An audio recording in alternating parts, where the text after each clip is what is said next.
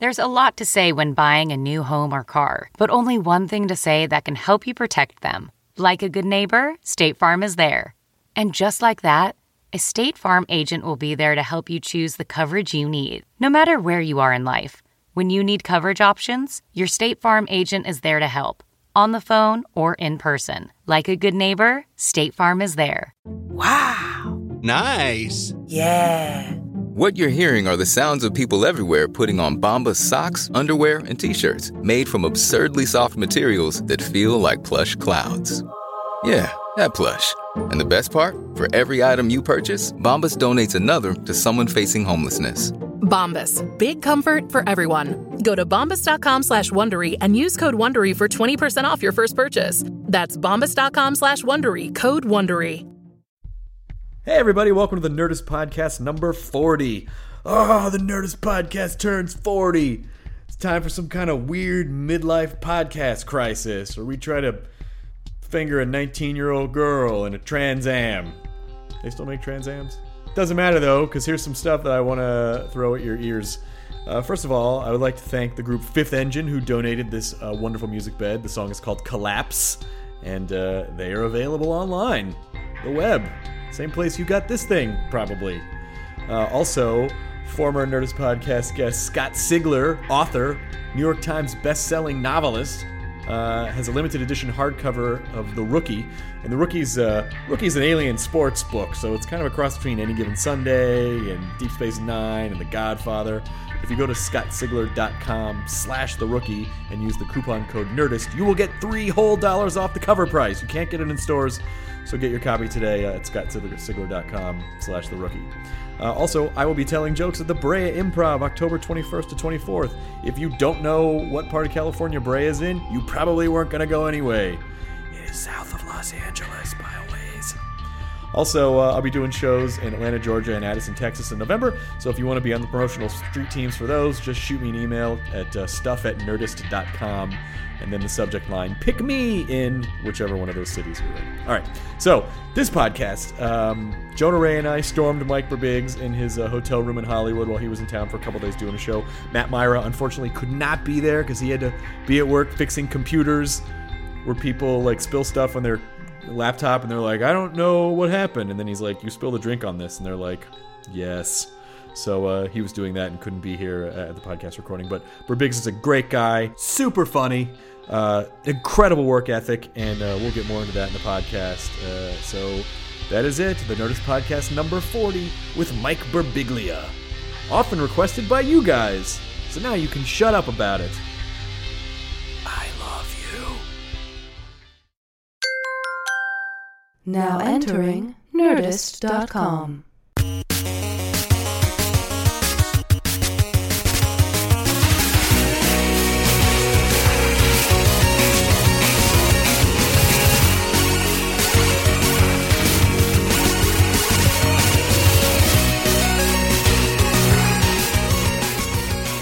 Go east on Sunset, you'll find.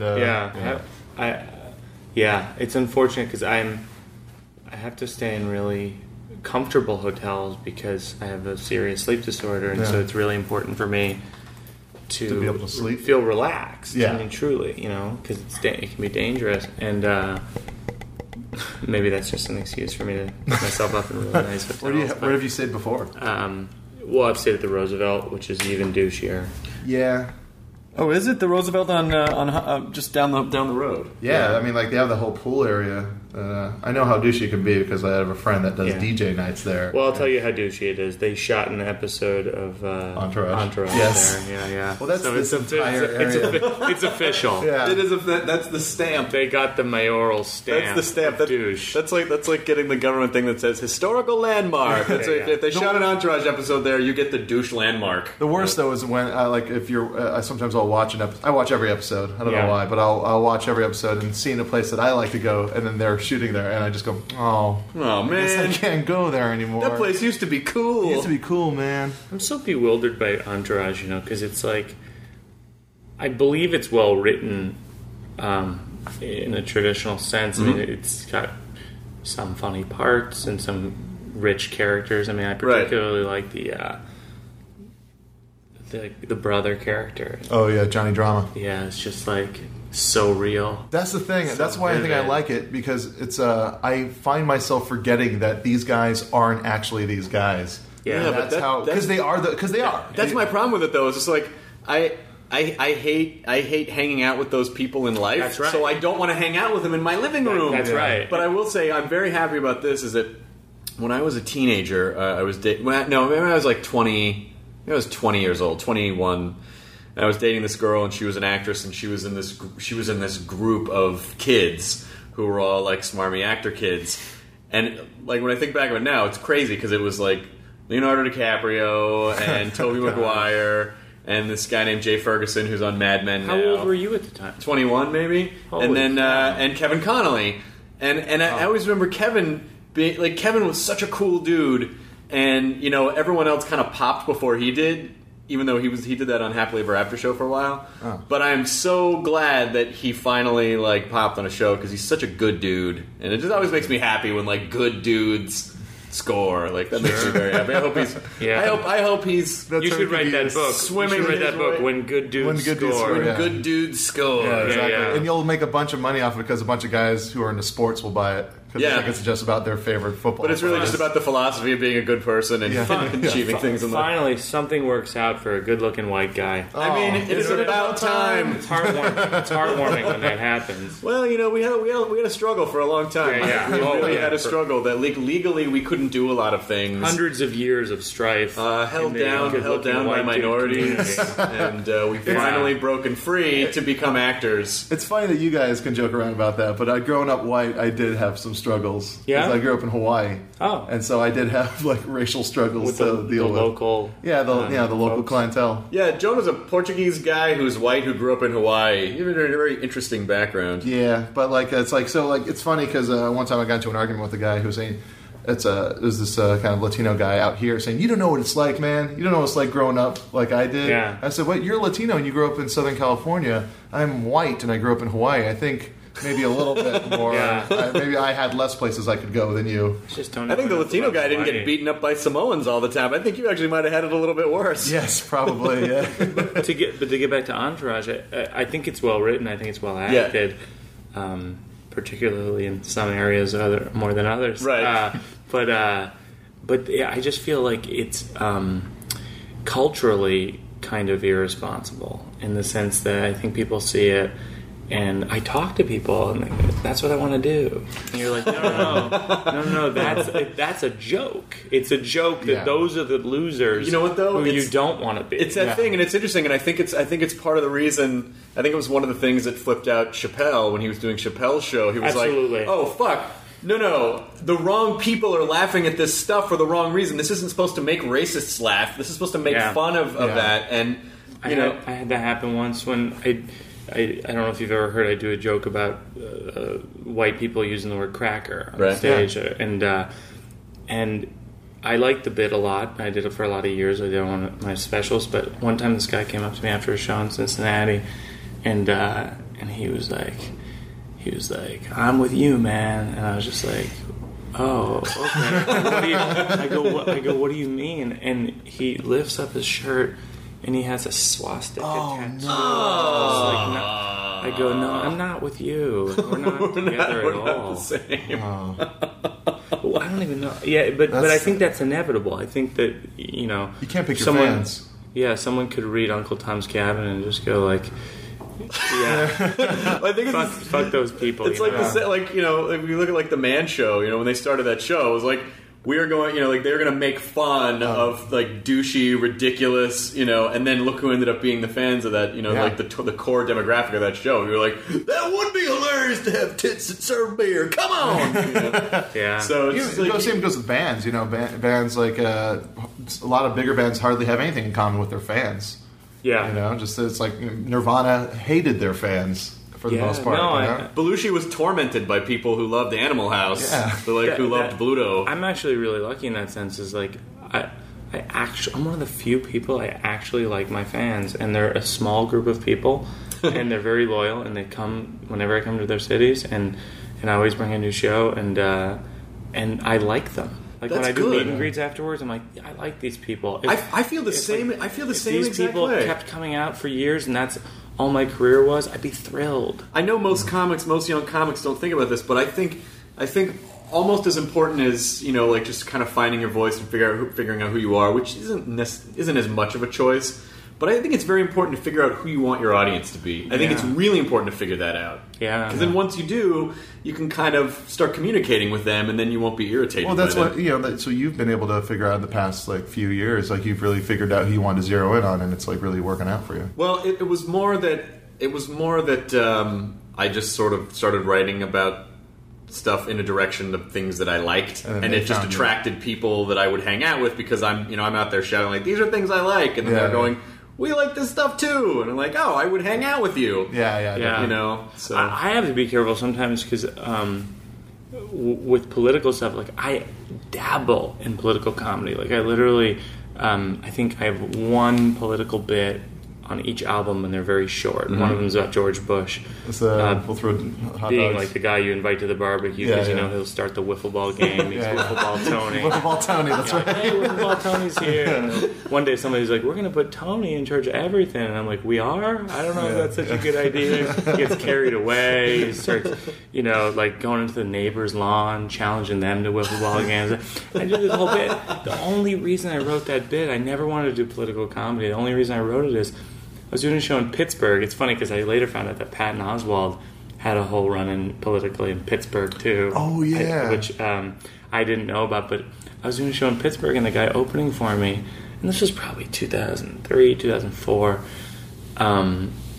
he was doing all this, rah-rah, pro-Bush stuff. He opened for you? Yeah. Oh, it was just the local guy, and it made me, sick that my show had this kind of rah-rah pro-Bush rally feel to it. Right. People cheering. It's not even jokes. That's the thing is when you've been a comedian long enough, you realize that you can get people to applaud for almost anything. You have that. The claptrap. Is that what you call it? I call it the claptrap. Yeah, when you say something but this is the greatest country in the world. Yeah. Claptrap. And so he was doing the claptrap stuff, and I was just like, I feel uncomfortable with this. And so I was on the phone with my brother Joe, and I was like, I gotta come up with an anti-Bush bit that's better than his pro-Bush bit. and I go, Joe, what do you think of this? And we started riffing on the phone. I put it on stage, and then it bombed. And then by the end of the week, it was killing. And then that was a bit. But then the thing is with Twitter, for example, it's so immediate that the jokes aren't as well sculpted when you write something on Twitter. So it's just out there. Right. And so you're really not, it's not honed, it's not thought through. And so with Wiffle Ball Tony, conservatives and liberals actually could both get behind it because it kind of balanced. I carefully honed it over the series of and it's also cradled in a context, and Twitter does not provide that. Exactly. And so I actually had to stop just saying anything political on Twitter because people would just send me hate stuff back, and I was just like, I don't want to be a part of this dialogue. It's just not worth it. That's what happens to Jen Kirkman every day. Oh, really? Yeah, she'll say something slightly political, and then it's just a barrage of people responding, telling her she's a bastard. She's actually my special guest in Portland, Oregon. I want to talk to you for a second about Kirkman and then in your kind of comedic writing journey, which is it's so fascinating to me, and it's a story I tell a lot of people. I think I might have told it on this podcast a couple times by now, but I want to go back and say I think that is the Patton Oswalt story from Pittsburgh you're referring to. Is that the one where he was on stage and he was talking about Hitler and George Bush, and everyone was like, boo, get the fuck out of the stage. And he was like, whoa, you guys, I'm not saying that Hitler is like George Bush. And they're like, all right. And he goes, I mean, Hitler was elected. And they're like, fuck you. Oh my God. Because they thought they were coming out to see, adorable little Spence from King of Queens. And there's this guy with this vitriolic, anti-Bush stuff. That's a tough thing, and I even felt that way, very sad thing. Greg Giraldo passed away this week, and I was on the internet, looking everywhere, and it really hurts me when people write in the news, like this on MSN, insult comic Greg Giraldo passes, and I'm like, no. He's a social commentator, and he was just a brilliant stand-up comedian. And the roast stuff, it was like he could do that in his sleep. Right. That was something that he could do as like a parlor trick. Well, he had these. You know, if you get, he was amazing on them, but it was like compared to his stand-up, I think nothing. Yeah, I mean, he would. You know, his stand-ups are these chunks of amazing runs where it's just. And I see, you know, I see in my own stuff. You know, I'm definitely influenced by his style. You know, like not giving the audience, you know, like, or at least trying. I don't know if I succeed, but at least trying to not give the audience a break where it's just like, you know, like a constant series of punches to the chest. Yeah, that track he does, "Happy Birthday." Do you know that track about the about how in every restaurant people like basically the gist of it is like Americans are so self-centered that like. You know, when it's your birthday, everybody at the restaurant has to come out and sing happy birthday. It's like the dishwasher's like, happy birthday to you, happy birthday to you. It's my birthday too, but nobody cares, blah, blah, blah. And it's like this really long run, kind of like what you're describing there. At the end, he goes, how old are you now? There's this whole like political rant that's and in the middle of it, and then how old are you now? And it's just like so fucking brilliant. It's like some of his stuff is just like haiku or something, or like a one act play where it's just so perfectly. I love Greg, and I actually, you know, I as I've said on the show in the past, you know, every once in a while I get caught up in a Twitter fight. Someone will say something and it catches me off guard, and I'm sending them DMs like, what's the deal with that? Most of the time I let it slide, but yesterday I had just found out about Greg, and I'm not going to say I was best friends with Greg, but I was decent friends with Geraldo, and I've known him for years, and I always. He's just one of those guys that whenever I would see him, I just genuinely felt like, it's really cool to see you. Like, you're such a good guy. I had the exact same experience. And so, you know, I sent out a tweet, and it said, you know, like, this is fucking awful. And he was one of the best comics of our generation. And some fucking guy tweeted back at me, whoa, let's not go too far. Oh, Jesus. No. And I had just found out, and I was kind of like, I gotta let this go. And it just, the more I thought about it, the more it just started to slice me in half. And so I sent this guy like 10 DMs. I'm like, who the fuck are, you know, like, what is it? Like the first things that I wanted to say to him, the first things I typed were, you know, you are a fucking worthless piece of shit human. Yeah. And I thought, well, that's not really the way to go. So I said, look, Greg was my friend. I feel this way about him, and you know, just your comment was really shitty. And the guy wrote back, and he was like, "What the fuck, bro? No one even knew who he was, and no one respected him." What? God. So I look at this guy's profile. Now I'm caught up in it, like a fucking idiot. I'm caught up in it. It's this big, dumb sack of fucking mayonnaise with a goatee. He's standing on a dock holding a giant fish with his mouth, both of their mouths are agape. Wow, man, he must be pretty awesome. And then I see, well, wait till you hear it. So in his profile, it's just like, free thinker, Tea Party, patriot. I was like, there you go. There it is. You're fucking slurring out, you know, you're scooping out hatred at people that you know nothing about. Like, who the fuck is this guy to say no one knew Greg? He's the guy, Greg Giraldo was the #1 trending topic on Twitter all day. Yeah. Like, and this guy with, you know, no followers is like, no one knew who you.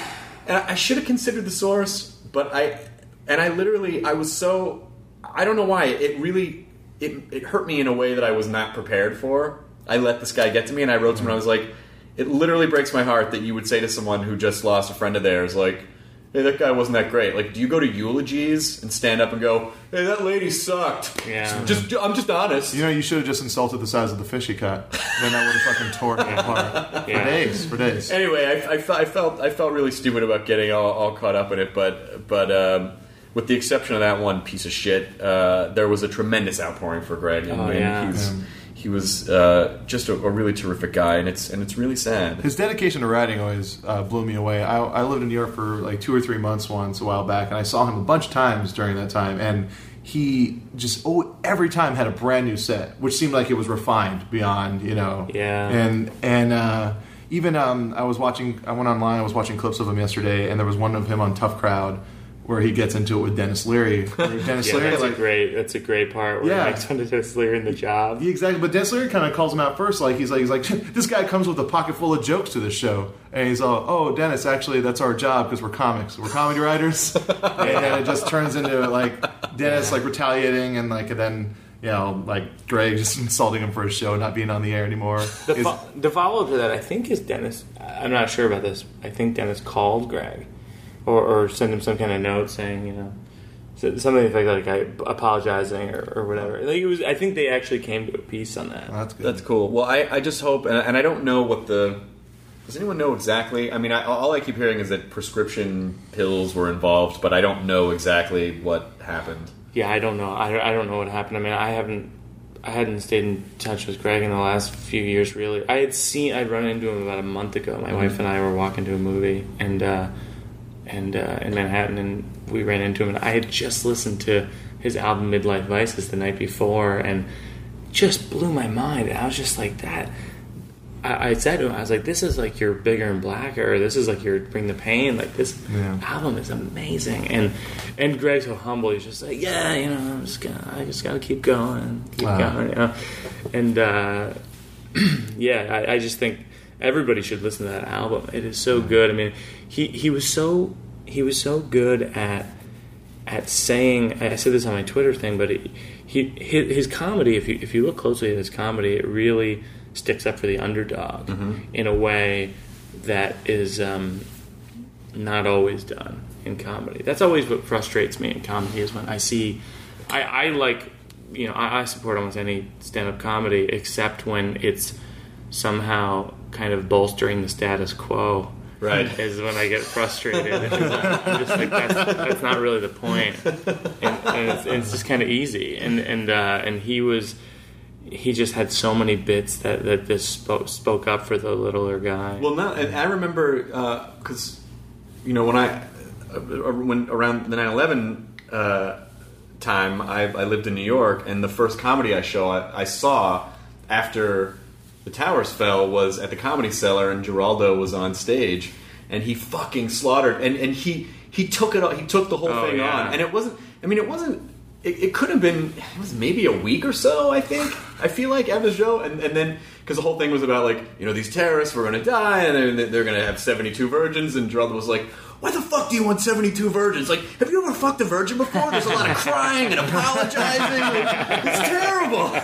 But so he went off on this whole thing about just what fucking idiots they took everyone's lives in the name of, and it was really, and everyone really, the audience needed it. They needed it, and they were so into it, and they so appreciated it. Rather than someone just kind of coming up and being like, so the subways are weird, I mean, he was definitely a guy who was not afraid to, just sort of go head on. He took on the truth all the time, he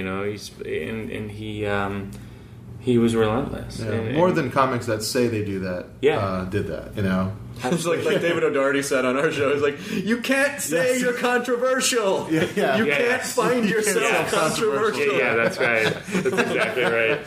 True. It's like he wasn't the kind of guy who says hey, I'm just speaking the truth here, everybody. I'm just saying what's on everyone's mind. It's like he didn't. He just said it because that was the it was fact, and it was He never wrote his own bio and said, this guy's breaking the rules. He creates the rules and then breaks them. This guy's taking no prisoners. It's always a ridiculous concept. Safe. Yeah. This cat needs to scratch. Who is taking prisoners in comedy? I don't. Where is this dichotomy between prisoner taking and no prisoner taking in comedy? I am on it's the Chris Hardwick prisoner taking tour. All right. It's all the same crowd for every tour. You just take them along. You get on stage and then the doors just shut. Okay, you're all my prisoners now. I'm going to take you prisoner. But does that mean you kill everybody? that the idea? I think it means you have to kill everyone. Yeah, you have to murder. Oh, that's right. Yeah, you murder everyone. That's where you go on stage and the doors lock, and then you put the gas mask on, and everyone's like, "What's going on?" And out of the air vents, that yellow and then you take Batman gas comes out. Yes, everything goes down. If you rephrase it wouldn't be as popular of a phrase. It'd be like, "This guy murders everyone in the audience." Like, oh no, that's not what I want to be involved with. Or even just if you tweak, "This guy imprisons the audience." Entirely different. Entirely different. This comic believes in the death penalty, so come on out. This guy's not afraid of torture, so strap yourself in, or he will. He'll waterboard your funny bone. Yeah. Well, so I want to talk a lot about you actually, because you're one of those guys that like you're the two examples that I always think of comedians who take on writing. I kind of feel like the way it should be, which is like, well, it's your job. You need to write. It's you and Seinfeld. Like, you and the two guys. Yeah. And so, the two of us always get lumped together, and I hate it! You almost got the Seinfeld show, but then they gave it to Jerry because his last name is Seinfeld. But Jen Kirkman... Thank you very much. That's such a huge compliment. Well, it's always been very inspiring to me because I have difficulty sitting down and writing, like... from a set period of time, and I get sidetracked, and I'm like, no, I don't know what to write down. And a few years ago, Jen Kirkman and I were talking, and she said, "Yeah, several years back." Good impersonation. Good impersonation. She had Chardonnay and a cigarette and a cigarette holder. And she's a talent agent from the 50s. There I was. All right, me and the Birbiglia. Put some lipstick on your nipples and smile. But so she said, years ago, you had kind of approached her, and you're like, we need to get an office, and we need to go to this office, and we need to write every day because this is our job and it's important. Yeah. And she was like, "What the fuck are you talking about?" Yeah. And she said, "So Mike." That was probably 12 years ago. Mike went and did it. 10 years and ago. She said your act grew exponentially, as a result of that. So what inspired you to do that, and how did you do it? Well, I had moved to New York, and I was living in Queens, in Astoria, and in this very small apartment that was shared. And I was like temping in the day, and then I was doing shows at night, and often, these shows, that goes till 1, 2, or 3 in the morning. You're like in someone's attic of their apartment, like Surf Reality, where it's like, do you ever play Surf Reality in New York? It's like, oh man, it's like, it's essentially like someone's apartment, and there are chairs around, and you're performing for 5 comics, and it's kind of this pity laughter, and they're laughing at the wrong things on purpose to sabotage you, and and it's just miserable. And then I would go home, and then I would be writing, because after you perform you write more, and because you're thinking about it, and you're like, I got to get this idea down for this tag and this and this. And then I'd be up in the morning at my temp job, and I was like, I was going crazy because I was writing all the time, and I was like, I need to have a separation between my life and my writing, and so I was like, I gotta find like an office, like a shared office or something, and that's where I write. And so it was actually I asked around a few people who I was in touch with, and the person who got back to me and said that she did have an office share was this woman named Colette Burson, who co-created the show Hung. Oh, I love that show. With her husband Dmitry Lipkin, and he who was a playwright at the time, and she was a filmmaker, and they just had this office downtown, and it was really like, I don't even know how you describe it. It was just kind of like this relic of like an industrial part of town from the 70s, where like they kind of forgot to raise the building, and it was just kind of there, and they kind of barely even knew it was there. It's actually raised now. Oh, it is. Yeah, it's just a parking lot now. When they kind of figured it out, but so she said we for a few $100 a month, you can have this part of this office, you can have a desk and that kind of thing. And so that's what I did. I worked there like every day. And how soon before you started to notice? There are a couple of points I want to hit. Number one, it's kind of like breaking through writing walls. which you must have had to do at some point. And number two, how soon before you started to notice, like, oh, I think this is actually having a tremendous impact on my stand-up. Well, I still haven't noticed that. I don't think there was a point where it ever felt like it was gelling or anything. It was just what I did, and I always felt like I was behind the 8 ball, like we all feel. You always feel like you're not writing enough, and you're not producing enough, and so that that's how it always felt. But it was actually the idea of it, the kernel of it, came from my writing mentor in college was this guy named John Glavin, and he was actually the namesake of. This is kind of an obscure piece of trivia.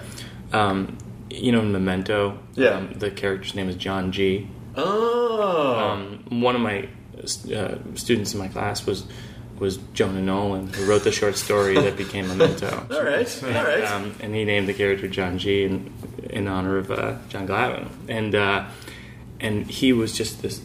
He's like a Dickens and Shakespeare scholar, and just a brilliant guy, and really giving to students. And he was kind of a drill sergeant in terms of the amount of writing that he demanded of you. I mean, he was the kind of guy who, if you're a minute late for class, don't come to class. You'd show up and he would just go, no, go home. Wow. No, we don't need you here. He was as bad as Mr. Hand, huh? Mr. Hand. Wait, who's that? Those Fast Times. Oh, yeah. Yeah, no, he was, he was that tough, and the amount of writing that you had to do in the class was way more than you could possibly do, but he always taught us that things that like Woody Allen would say about writing, and other great writers would say, which is that it's in the craft of it and the discipline of it that you become a great writer. It's not in the natural genius of that you're given. I mean,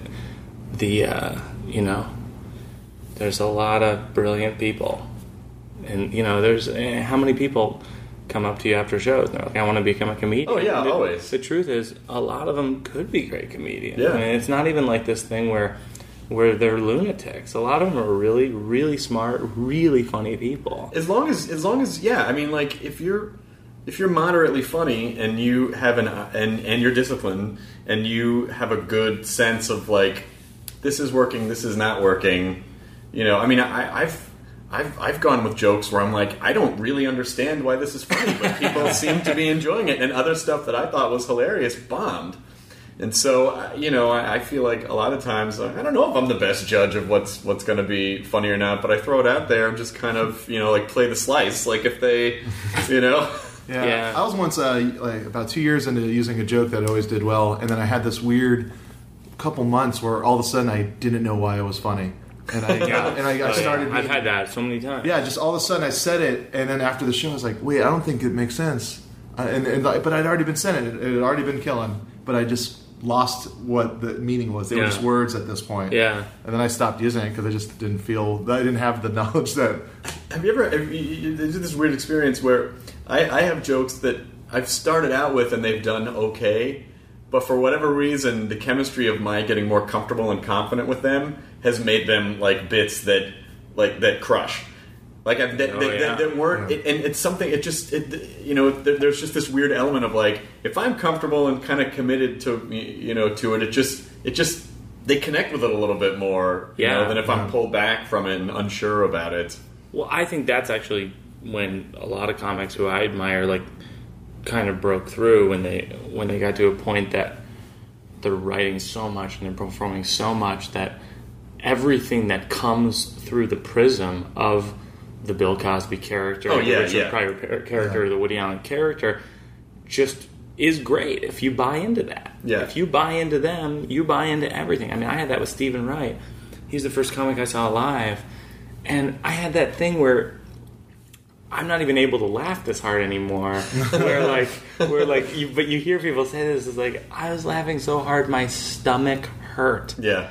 My mouth hurt. My throat hurt. And I had that when I saw Stephen Wright. I was because I bought into it. I was like, oh, I totally get this guy. Yeah, it always kind of makes me jealous that I don't have. I mean, I think most people do a sort of kind of caricature of themselves on stage, but the fact that I don't have that. And like a character like Stephen Wright was definitely definitely a character. Although I've never met him, but people say that he actually is like that. He kind of is. I talked to him on the phone once, and it was almost maddening actually, because there'd be these long pauses, and until it was a second past uncomfortable, and then he would start to talk. So I was constantly like, should I say a thing now, or do you want to? I ran into him in Vegas once. I didn't know he was performing. I just happened to be at a hotel with some friends, and then I saw him, and I had to tell him that I enjoyed him so much.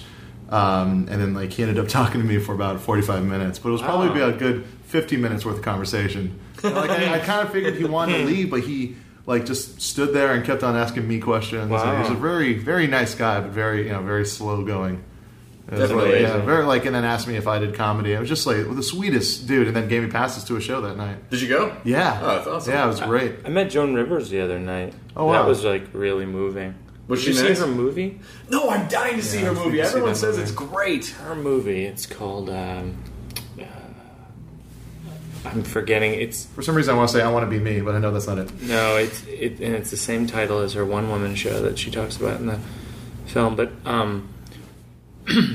I found the film to be so moving. I'm looking. That's what I've heard, yeah. And because she's doing a joke about Helen Keller on stage. Oh my god! And at a casino in Wisconsin, I think, and this guy goes, "That's not funny." He goes, "I think it's he goes, my daughter's blind," or whatever it was, and she was like, I'm paraphrasing, he's like, because I'm not a tape recorder. She's like, no, that's why it is funny. She's like, we talk about things in comedy that we're uncomfortable with. That's what comedy is, so fuck you. Wow. Oh my god, that's awesome. It's a piece of work, is the name of it. A piece of work. Yeah. And I started crying. Oh, wow. It's so powerful, the piece of film footage, and I told her that, and she was so sweet. I mean, and such an incredible comic still. It's funny, because I saw, my parents used to take me, we used to go to Vegas all the time, because it's a long story, my dad was a professional bowler, and Vegas is a big bowling town with a lot of bowling conventions, and so I used to go see a lot of shows when I was in Vegas. I saw Steve Martin in Vegas in the 70s. Wow. And then You did? I did. I saw him do King Tut. It was crazy. Wow. And then we saw Johnny Carson, and Joan Rivers opened for him. And then after the show, we saw her in the casino, and we stopped and talked to her, and she was so nice and so sweet. And it was so amazing to me, because then in the later years, it just... the whole thing with her daughter and the shitting on people's clothes and stuff. It was just no, what happened? It's funny because Eric, the art department guy at Comcast at E, he's the art department guy for her show now, her E show, Fashion Place, and he says he's so stoked to be on it because he just watches her, and just in between takes, she just becomes she's just making jokes with everybody, being really nice and just joking around with everybody, being hilarious. Everyone's cracking up. Everyone has to settle down between takes because she's making everybody laugh so much. And she's just the sweetest person. It's funny. Chris, I had a similar reaction over the years. I always saw her on QVC and on E making fun of people's outfits, and I was always like, I don't know about her. But then you see this movie, and you're like, oh my god, she's such a part of comedy history, and is such a trailblazer. Yeah. And then you see her live, and it really drives that home. I always, and then you think she takes these jobs, these fashion police jobs or whatever, because she probably gets paid a shitload of money, and it's it allows her to do stand up at a pace that she's willing. I always refer to those jobs, because I've taken many in my time. Or it's the comparison I make is it's like a vampire who's living on a transatlantic ship, and he has to eat rats to survive. I always think of those jobs as this is not my first choice, but I'm just eating this rat so I can survive, so I can get to where I need to go. So I'm glad you mentioned that because I got to find. Maybe I can download that movie. And she was saying actually, she recommended to me the movie I Am Comic. Oh yeah, Jordan Brady's movie. Yeah, which she said she loved. It was phenomenal. I saw it. I saw it at Cinefamily here, and it's great. Jordan did such a great job with it. I'm in it for like 30 seconds, but everyone else who's in it is amazing. Like the whole Rich Scheidner thing is incredible. Like his art, yeah, and then just hearing comics that you love explain, like what, even though some of it is sort of, remedial, it's like, well, a set is made up of chunks, which is, it's still fascinating to watch. It's kind of like, yes, it's so great. And, there's so many great people in it. Blaine's in that, right? Blaine Patch? I think he might be. Yeah. It's I Am Comic Movie, I think, is the website. So but they asked me left me a message when they were shooting that to be in it, but it was just this cold call, and it was just like, if you want to be in this movie, call me back. We're shooting today or whatever. I was like, okay, no. And you get so many phone calls about so many documentaries and so many web series and so many things. You don't know what's what, and you want to be nice, but at the same time, if you did all of them, you would never have time to do anything else. Yeah. So, do you find that when you first started writing 12 years ago, you were kind of writing every day? I feel like when I first started out as a comic, I had tons of shit to write about. Have you found that in these, in this last decade or so, that you still have a lot of shit to write about, or is it sort of some days is it like, I don't wanna... Yeah, I mean, lately, I did a one-man show called Sleepwalk with Me, which is the book. It's so pretentious to say the word titular. It's the titular story. Podcast. You can say that. No one will judge you. Title line. It's a book of funny stories, and it is one of the chapters of a book of 14 chapters. And the one man show, and the book is called Sleepwalk with Me and Other Painfully True Stories. And Sleepwalk with Me was a one man show that I had worked on probably for about 6 years before we did it off Broadway last year, and then and I'd worked on with my director, this guy named Seth Barish, who I had kind of hunted down. Like when I decided I wanted to write a one man show, I saw all the one person shows that were on and off Broadway. I saw I Am My Own Wife and Bridge and Tunnel, and this one, which was my favorite, was called The Tricky Part. It was kind of Martin Moran did, and so moving and so funny and just so simple. And I was like, I need to talk to that director. And it was this guy, Seth Barish, who's the artistic director of this theater company in New York called the Barrow Group that puts on tremendous plays. And I kind of stalked him. I mean, I was relentless in terms of like trying to convince him to have a meeting with me. And I kind of showed him what I had, sprawled out on a table. Like, here's my comedy CD, and here's the script I wrote, and here's this. And this is the flux capacitor, which makes time travel. And he was. I think the thing that sold him on with me was he listened to my self-released CD at the time, which was called Dog Years, and he liked the kind of, I don't know, he said he liked the kind of patience of it, that it wasn't kind of like in your face comedy, and then we started working together and doing sessions, and then probably 5 years later or whatever, we do it as a show, and it ran for 8 months in New York, and so the new one man show that I'm working on is opening in New York in late January, early February, assuming that we're all here, and it's hard to plan for the future. You never know. Days. That's kind of a morbid way of thinking about it.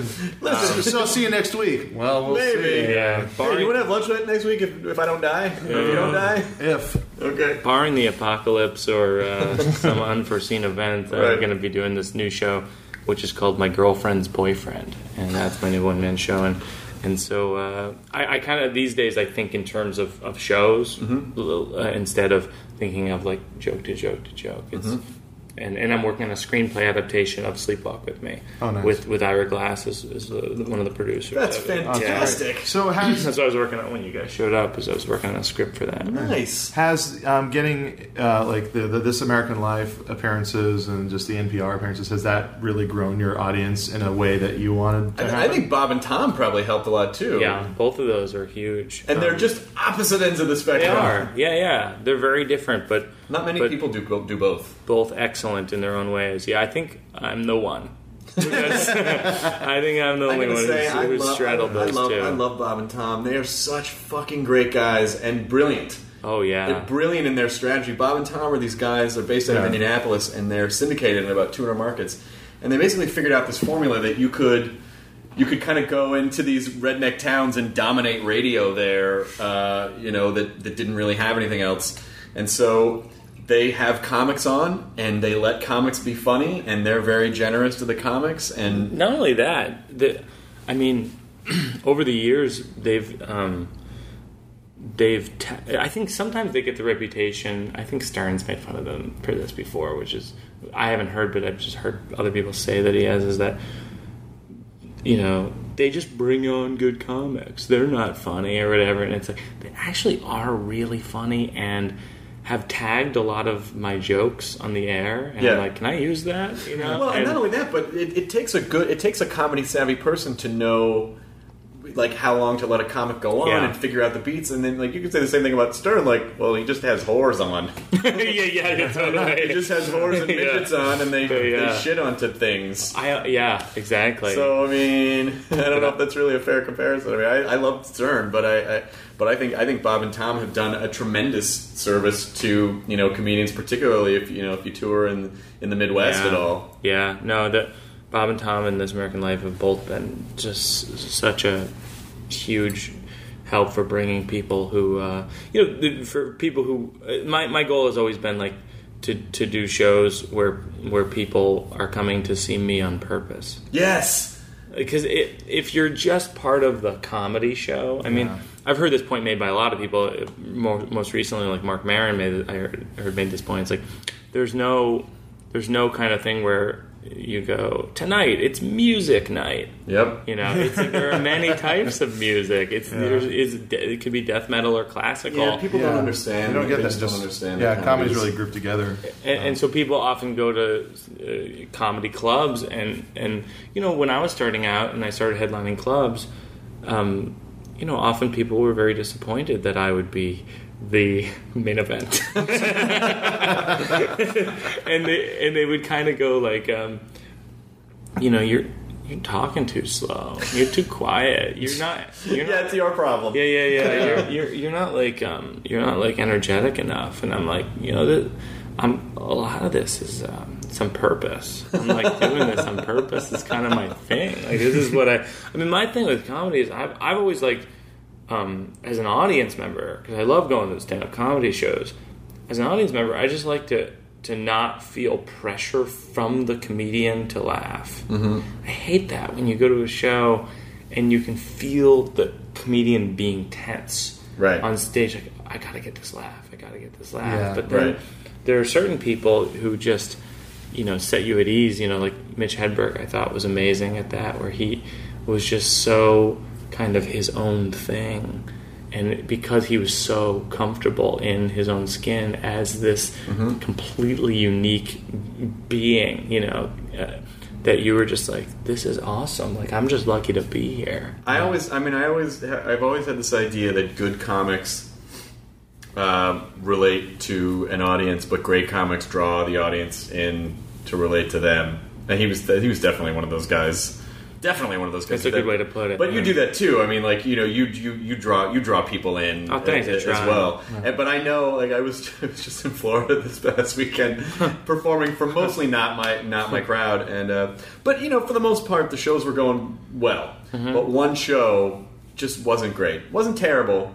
Yeah, but it just wasn't great. There were 3 bachelorette parties. I've had that show before. Like, the energy was scattered, but I thought it was going okay. Like, I was just going to chalk it up as like, this is just one of those ones you get through. Yeah. And this big fat guy at the back of the room just goes, he shouts out. This hasn't happened in a long time. He shouts out, why don't you tell a funny story? Oh my God.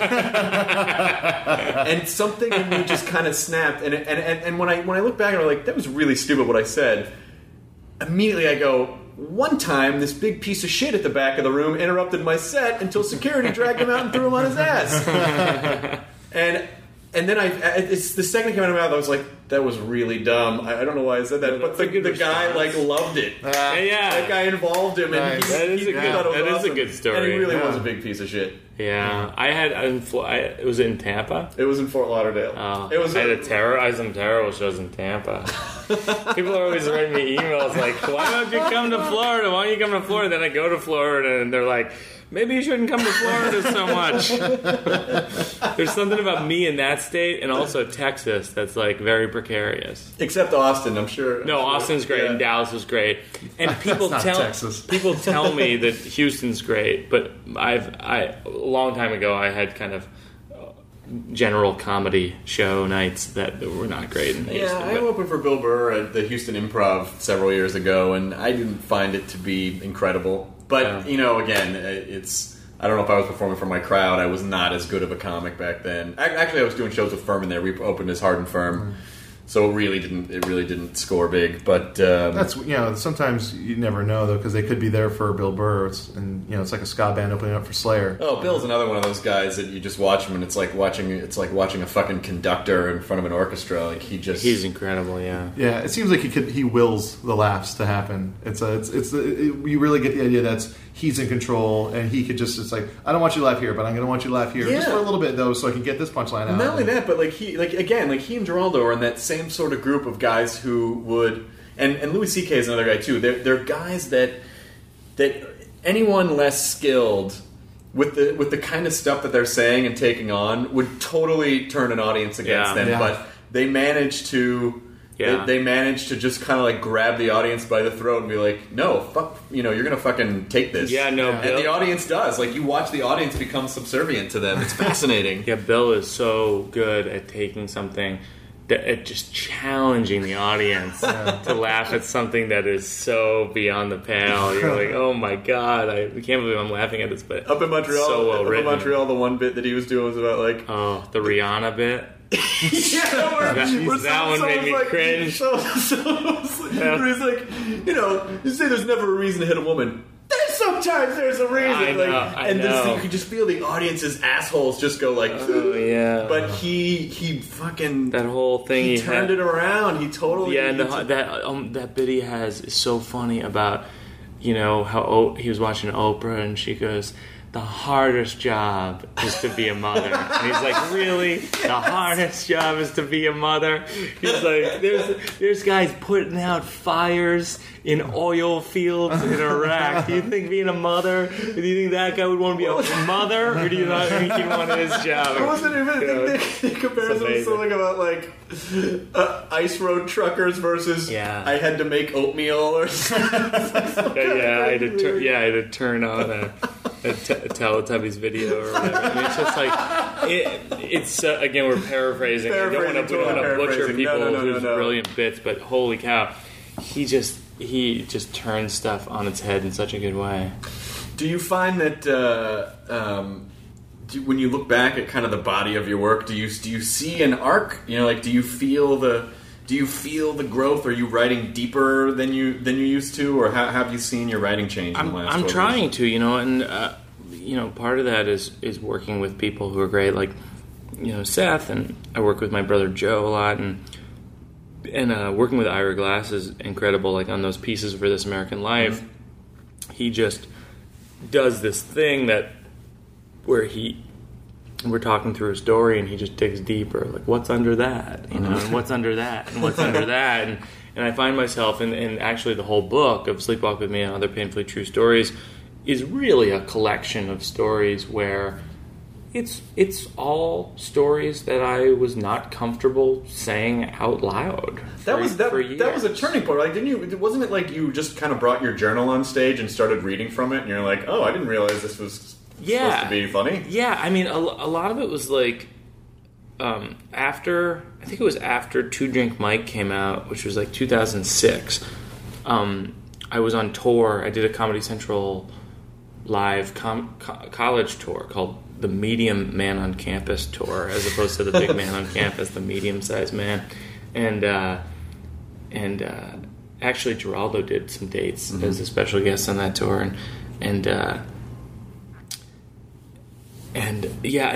what I was finding was that when you put out an album, and I didn't anticipate this at all, is that all your fans from that point on know those jokes, and they don't want to hear them, or some of them do, but maybe in an encore, but they don't want that to be the show because they know that show, and so there was definitely kind of diminishing returns on this material that I had honed for years and years and years, and that was when I started putting on stage, like, you know, stories I had written in my blog on my Secret Public Journal, which is my blog, and stories that I had written in the Sleepwalk With Me show, which I had written as a one-man show, and I never thought it would work in a stand-up comedy setting. But I actually found when I put those stories on stage that they'd have legs pretty fast, you know, not because they were carefully written jokes, because they weren't, but because I think that ultimately people want to hear stuff that's close to your heart and stuff that's real,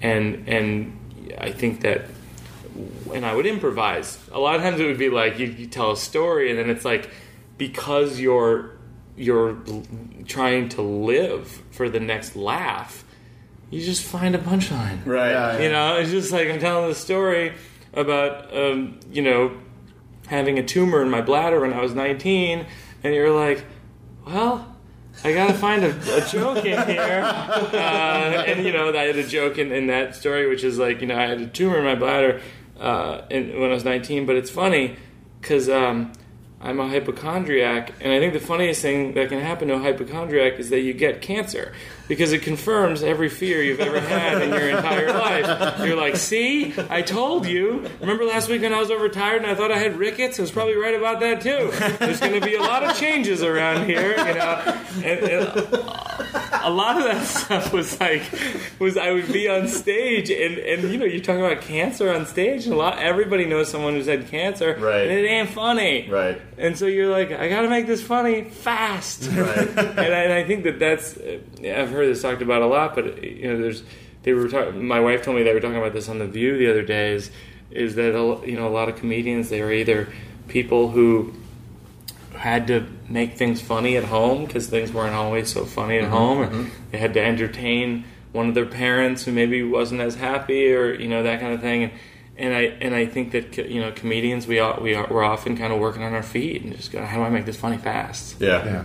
And I think that's what I've been striving to do in the last few years, is like, what's the least funny, least comfortable thing for me to talk about? That's a really great approach. I never thought about that before. You know, because I feel like with my own writing, I'm kind of going through a point where I'm kind of getting tired. Like, I have this chunk that I've been doing for a while, and I feel like it's about other things, and a lot of it's not really about what like me, really. Yeah. And so, you know, but you're a great example of someone who's figured out how to go inward, like, rather than, I'm going to write about what's out there, as opposed to like, nah, I gotta go subterranean and go down. What do you do when you, you know, when you're kind of in writing mode, and then you just hit that wall where your brain it just feels like there's a rock in front of your brain and you can't? Do you take a break, or do you? Oh, you mean every day?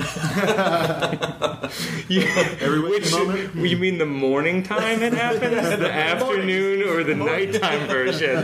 Which one do you want me to speak to? Do you literally just write stuff anyway and go, this is probably terrible, but at least I'm writing, or do you? I really trick myself. It's like, you know how when you're a kid and you write on yellow paper in school, and then eventually you get to write on white paper, and you're like, promotion. White paper's huge. You can't fuck up white paper. White paper is forever. You really do think when you're a kid, white paper is forever. But those fat ruled, like, that dash line in the middle is gone. Like, the training wheels are off. Oh yeah, and you even have to do your own margin with a pencil. You have the ruler and a pencil. And it's not fucking kindergarten anymore. No. It's going to be in a time capsule at the Smithsonian. You have to put your name and class number on the other side, smaller on your own. Yeah, there's a format. Just so you know, the poem you're writing about rabbits is going to be at the Smithsonian because it's on white paper. Yeah. Hurry up, because we got to encase it in glass. So someday in the future they can go, apparently these rabbits enjoyed carrots. So like, a lot of times I have to, and I really think being a comedian, particularly starting out, but in my case still, is about deluding yourself and telling yourself something is going well when it's really not going well, because otherwise you wouldn't get on stage again. You'd just be like, I guess human beings don't like me. Right. Because it's not like a play or a movie where if people don't like it, they can go, well, we didn't like the set of the costumes with stand-up comedy. If people don't like it, they're basically saying, we don't like you. Right. Your personality. Right. And who you are, what you say. Yeah. The timbre of your voice. This whole thing. That's a bad combo. This whole thing isn't working for me. And that's a hard reality to face. And that's why I think comedians in some ways are a little delusional and a little bit ill. Because we have to just go back up and fail. It is a weird thing to keep doing. But everything's great. What are you talking about? Everything's fine. Yeah, and so I think that in order for me to write as much as I do, this is so funny because I'm writing a screenplay right now, and I'm probably 20 drafts in. It's like so many drafts. I've been working on it for a year and a half. Jonah just grimaced like, oh my god, 20 drafts. 20 drafts, give up. And I still have the convincing myself it's yellow paper. I save every time I'm starting a new draft. My save as is sleepwalk with me, experiment. Experiment. 20 drafts Experiment. That's very scientific, though. That's very scientific of you. Yeah, and I still do it. I did it yesterday on the airplane. I'm 20 drafts in. I wrote experiment. Maybe this thing will work out. Let's roll the dice and write 20 drafts. And then what I do is I tell myself that if the experiment doesn't work, then we'll go back to the last draft. Right.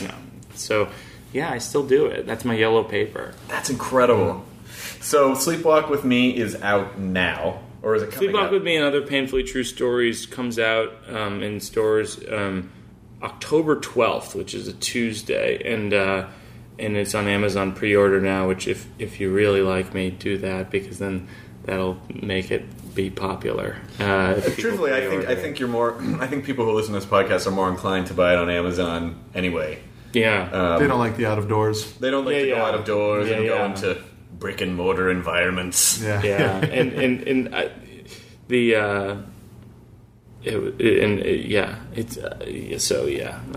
got nothing. Well, I would love to have. So these shows, by the time this goes up, which will be in about a week and a half. That's when it comes out. Actually, it'll be perfect. This will go up the day before your book comes out. Oh, great. So this actually works out pretty well. Great. But you're in LA doing some shows at the UCB Theater. That's right. Well, yeah, but I'm. So those will already those will have happened. But I'm doing one at the Avalon. They were great. You're doing a show at the Avalon? I killed.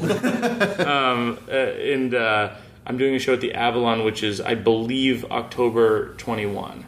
Oh, that's in great. Los Angeles. Yes. Wow. Yes. So the UCB shows were destroyed.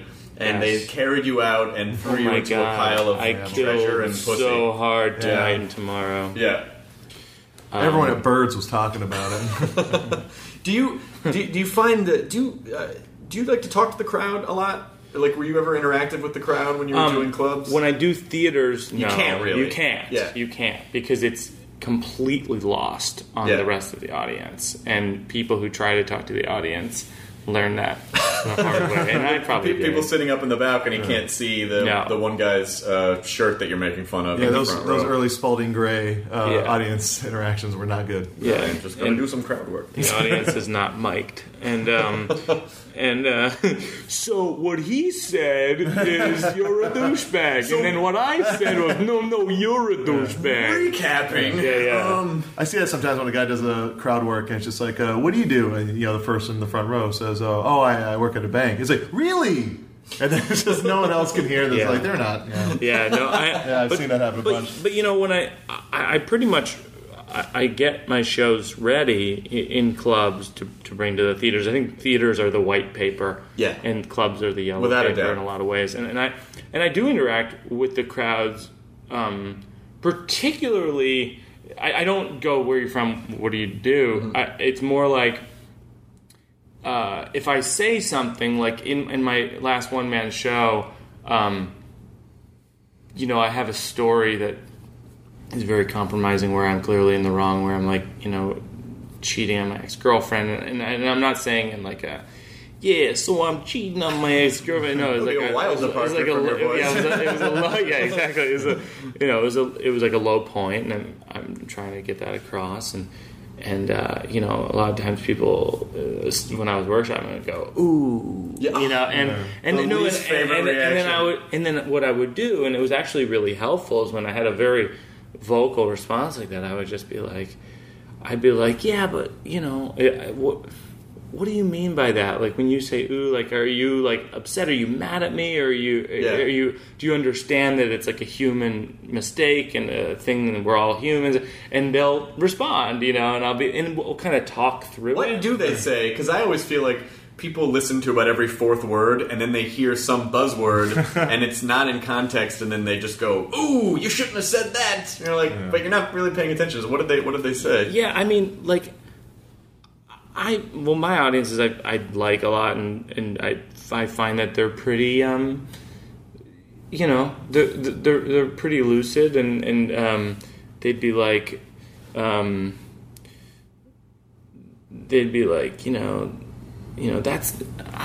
that's just not funny, and I'm like, I know, but it's part of a larger story I'm trying to tell, and and we would really have a conversation, like, it's important for you guys to know that part of the story, because I'm trying to explain sort of how, like, the mindset that I was in this part of my life, and it's important for context, and they'd be like, oh, they'll be like, I just don't think of you that way, like, I don't want to, and so, yeah. I think I think the more I think about it, it feels like a comedy show is really a place where, it's like a safe room, like the audience wants to feel safe. Yeah. And, I think a lot of times, like, some comics will get by on just kind of referencing things without really kind of jokes. Just remember Pogs. Remember Pogs, or remember Funyuns, or whatever. Yeah. And then people laugh, but I think in laughter there's kind of it's like a release of tension, where absolutely they hear something they recognize, and they're like,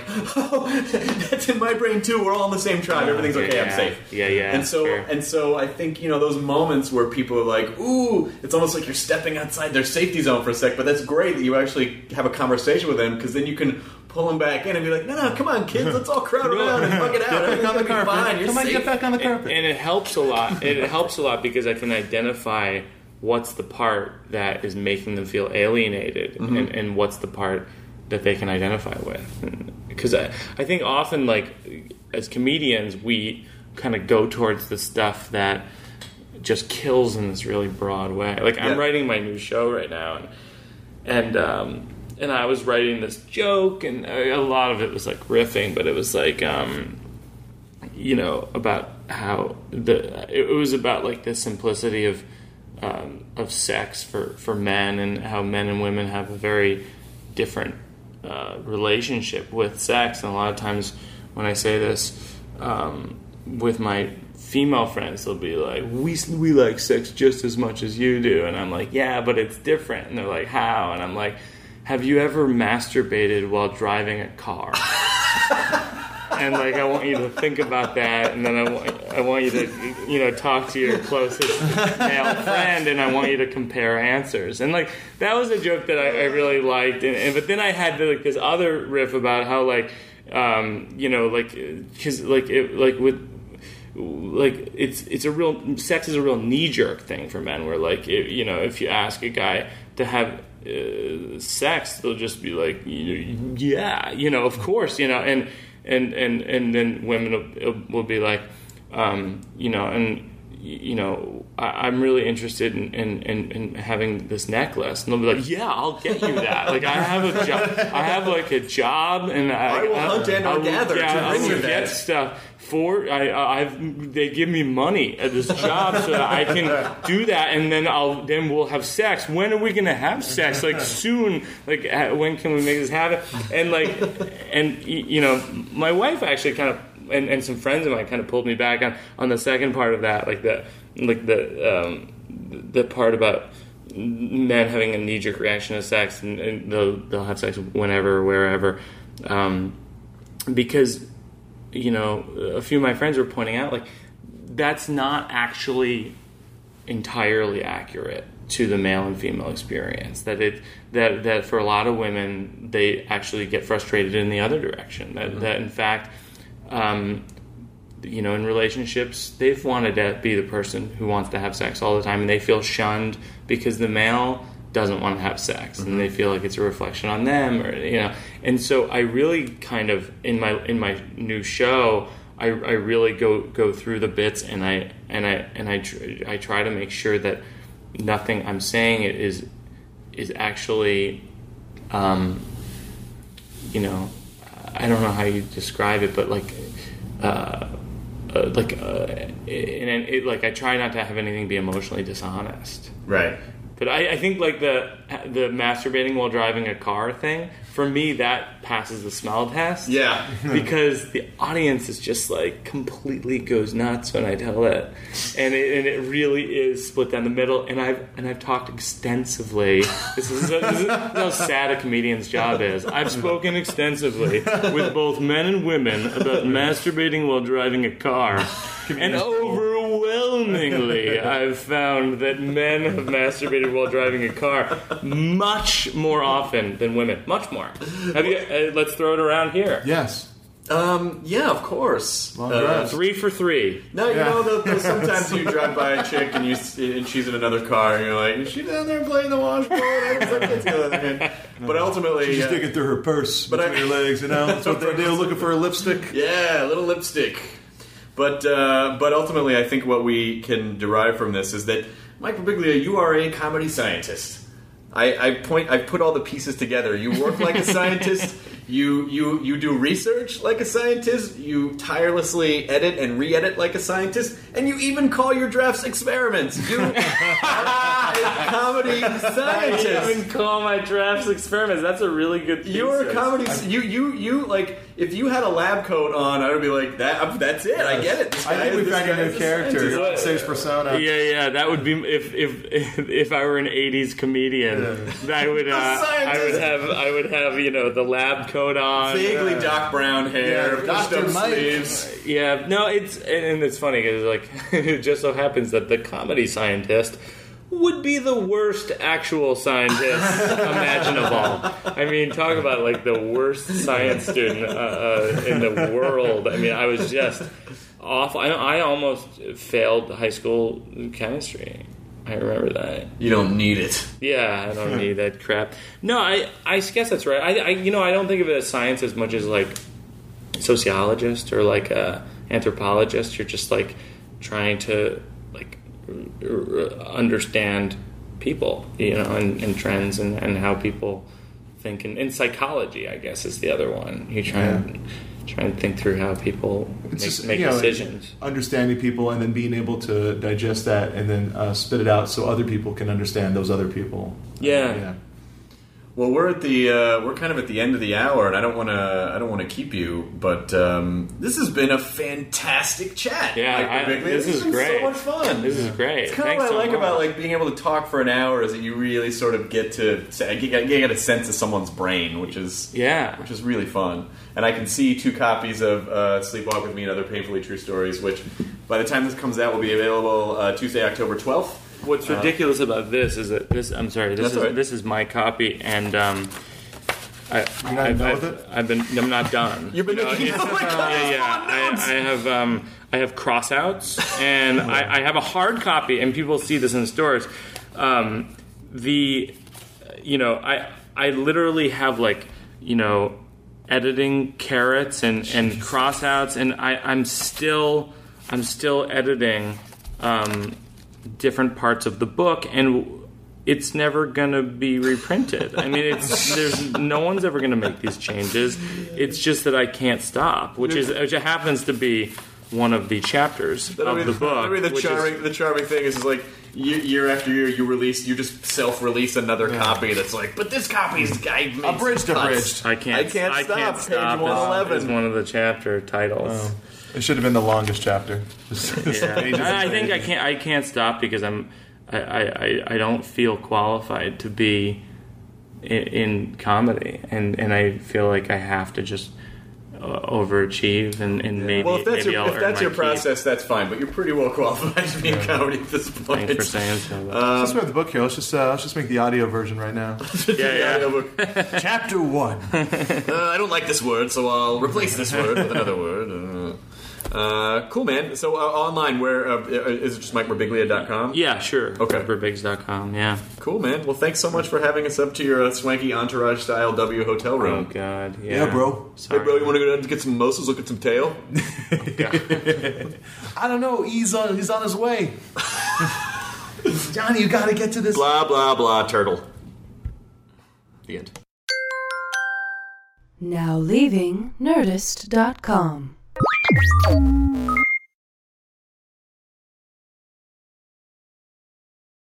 This episode is brought to you by the effortlessly scrumptious bite of Skinny Pop Popcorn. Imagine this: perfectly popped, endlessly delicious kernels, a symphony of just 3 simple ingredients: popcorn, sunflower oil, and a sprinkle of salt. No compromise, just pure snacking freedom. And hey, if you're up for a twist, dive into flavors like zesty white cheddar to sweet and salty kettle. Every bite's a delight, light and oh so tasty. Shop Skinny Pop now.